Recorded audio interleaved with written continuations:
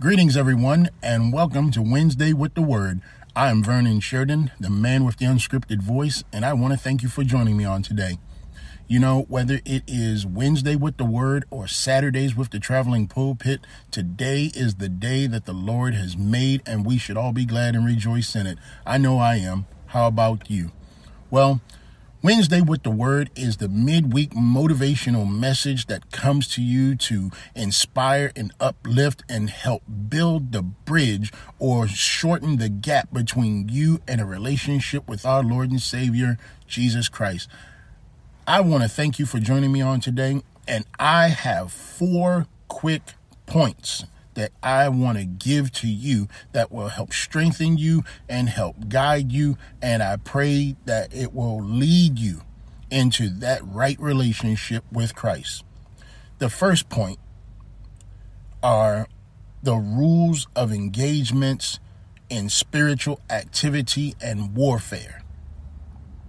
You see, we are now in the fight of our souls. Not for our lives, for our souls. We are in a fight for our souls. And it is so important to understand what this fight is all about. What these times are revealing to us. It is absolutely necessary that you remain aware and not woke. If you've heard me speak about this before on the Traveling Pulpit on Saturdays, is that woke people can go back to sleep. But people who are aware, they remain on high alert, looking out for the things of danger. If you've ever seen the Animal Planet and watched a big cat go down to the riverbank and drink water, his eyes are up while his tongue is drinking up the water.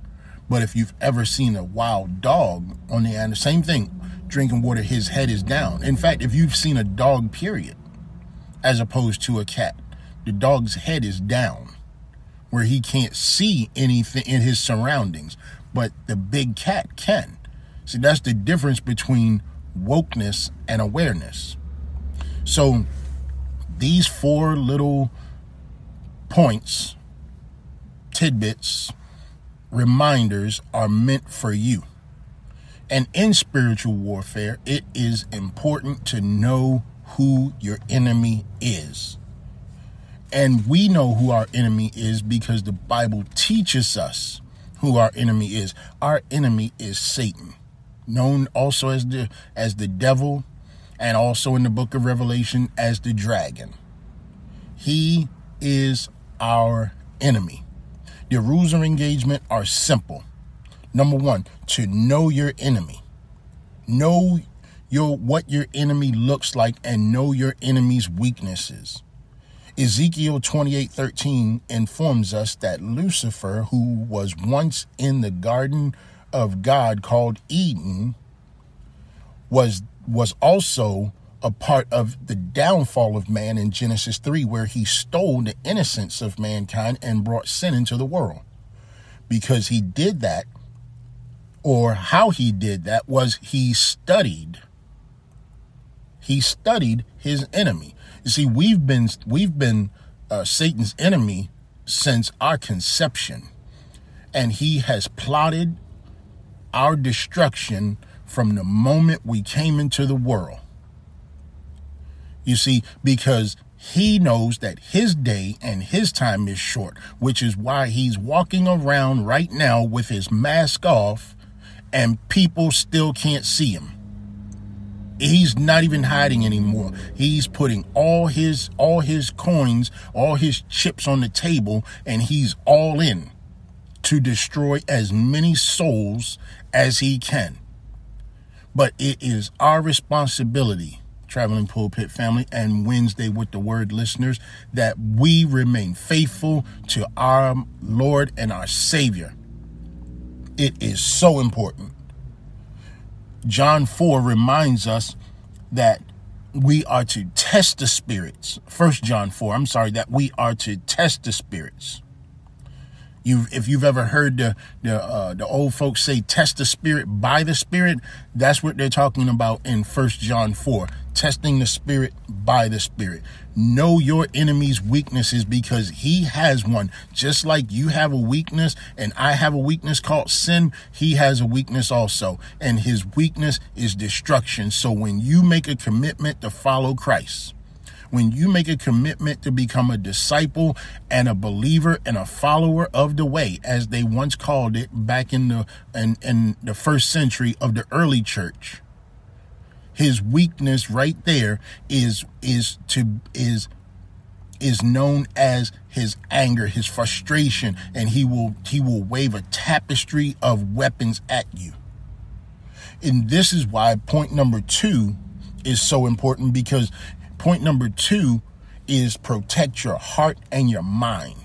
Ephesians 6:10 reminds us to be strong in the Lord and in the strength of his might, and by doing so to put on the whole armor of God, because when his weaknesses are revealed, then that's when he's going to come at us with everything he has, and he's not holding back on us. You see the situation that we're in right now. This is his way of not holding anything back. Mankind is at his weakest existence in history. His weakest existence in history. The reason I say mankind is at his weakest existence in history, because mankind doesn't know whether he wants to be a man or whether he wants to be a woman. And because of that, the woman has now given up the rightful identity of being a woman, and now wants to be a man. You see, the man is the leader. That is what he was made to do. Not that the woman was made to be a follower, but she was made to be a leader alongside him. But when man fell, that's what brought the battle of the sexes into the world. So mankind has been fighting with himself. And we have to give credit to the devil for doing that, because again, he knew his enemy. He knows us. He has studied us. But this is why we have the book called the Bible, because Ephesians 6:10 tells us to put on the belt of truth, the breastplate of righteousness, the gospel of peace as shoes for your feet, the shield of faith, the helmet of salvation, and the sword of the Spirit, which is the word of God. Now, I want to go back to the helmet of salvation. You see, because with the helmet of salvation, you are able to protect your mind. You see, that is where he comes in. He comes into your mind, and he begins to make you think the things that he has designed for you to do. That is his will. That is his purpose, to get into your mind. And once he gets into your mind, it's easily for the heart to follow what the mind is doing, or what the mind is persuading the heart to do. If you notice, the Bible says in Ephesians 10 that we don't fight against flesh and blood, but against rulers and authorities and cosmic powers over this present darkness, against the spiritual forces in evil places. This is because the wicked the wicked has also taken those captive. There are so many captive people out here in the world, Wednesday with the word listeners, that they don't even realize that they've been taken captive. You see it on the news every day. You see, they want to do things that please the world. But these things that please the world do not please the Creator. It angers the Creator when people in the world do things of the world. You see, as believers, as disciples, as Christians, as followers of the way, we are in the world, but we should not be a part of the world. We should not make the world our home, because this is not where we belong. But because the wicked, who have allowed themselves to be taken captive by this evil and wicked power, they themselves have now been given some power to where they can't sleep unless they're doing something wrong, unless they're doing some evil.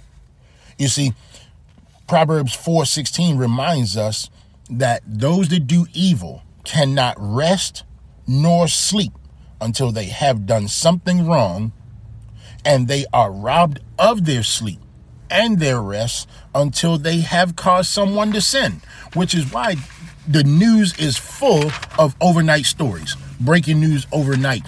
Someone was shot at 3:45 a.m. Someone was shot at 4 o'clock a.m. Well, those are the ones who cannot get any sleep because they have to be doing something. And because these convenience stores are open at night, there's a high possibility they get robbed at these hours.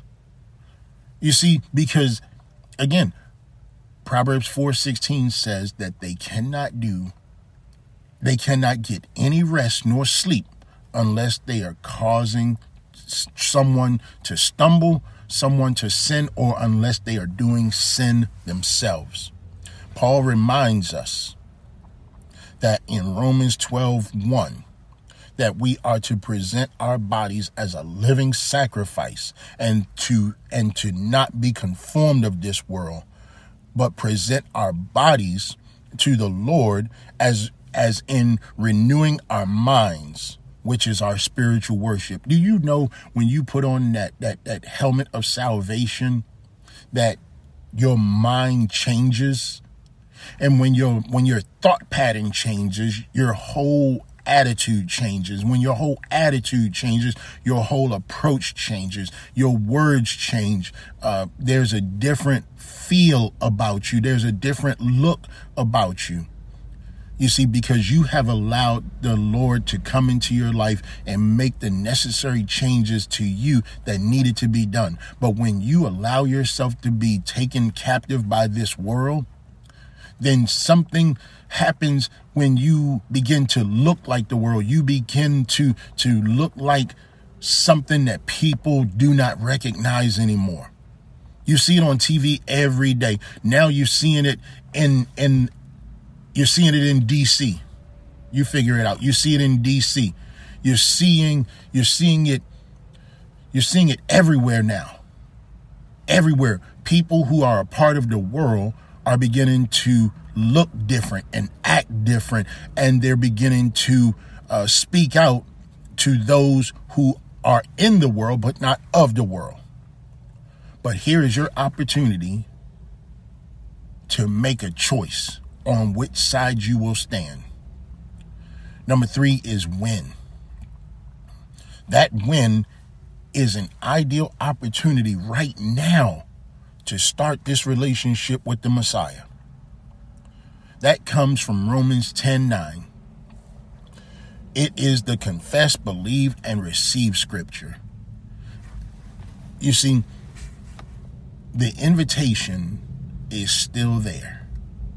It has not rescinded. It still has your name on it. And the host is still waiting for you to RSVP. And today is your opportunity. And all you have to do, Romans 10:9, is confess, believe, and receive.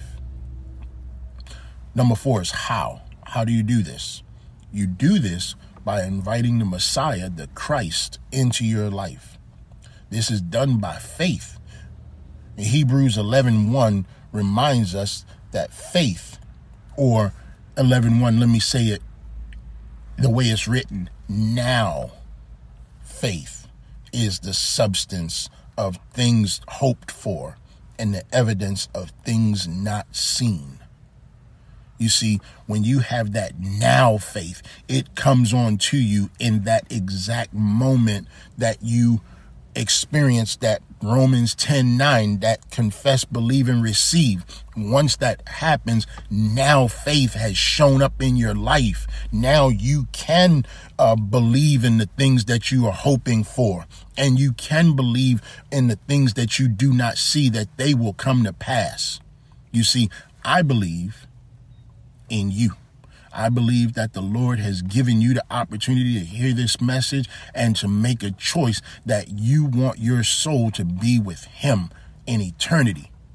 Because some, when they hear the voice of the Lord, some will go to eternity and salvation, and some will go to destruction and damnation. And it is because of Hebrews 11:1 that we believe Hebrews 12:1 and 2 tells us, since we are surrounded by a great cloud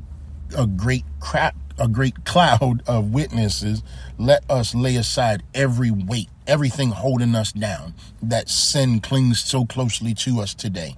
And let us run with endurance. Let us be free of those things that have been holding us back for so long. Let us be free of the people that have tried to hold us down out of their jealousy and the things that they do not like about us.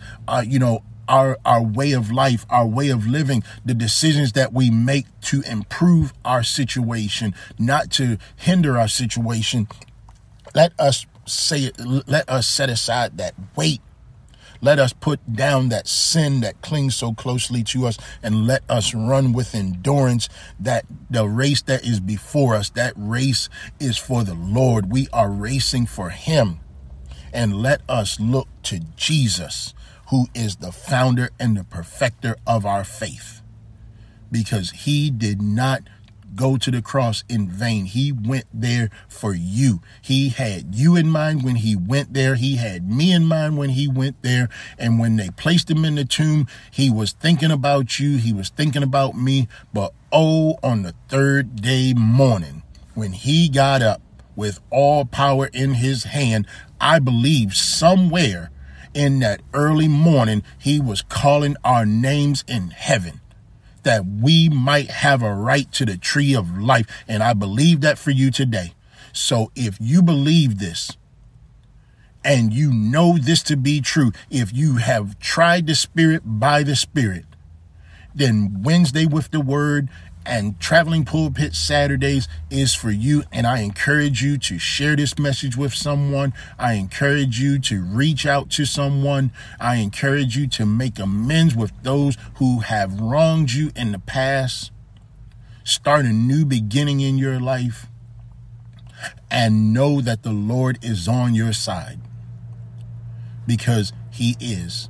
And when you tell someone about the Lord Jesus, let them know what he has done for you, because he has done great things and he's not finished yet. Wednesday with the Word family, I want to thank you once again. It has been an honor and a pleasure. I look forward to doing continual Wednesday with the Word messages. I just wanted to drop in really quick and just deliver this message to you. I pray that you will have a continual great day. It is going to be a great day because we are all alive. We are all able to call on the name of the Lord. We are all able to confess, believe, and receive. That I believe. I believe it. In Jesus' name, I pray that you will share this message. I pray that you will reach out at travelingpulpitministries.com. I pray that you will reach out also at travelingpulpit@gmail.com. You can reach me on the social media platforms. And also, I will be sending out very, very soon information on a Zoom connection, which I believe will be a Zoom church. And I'm going to be doing that very soon. So I may do a Facebook Live, but I just want to put that out there that is in the works. And also, the book that I'm working on is going to be available very soon also. So please be in mind of those things. And I look forward to connecting with you in one way, form, or another.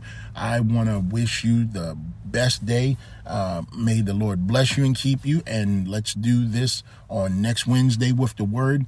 I am Vernon Sheridan, the man with the unscripted voice, saying goodbye for now. I love you, and may the Lord give you peace as you go on your journey. Bye for now.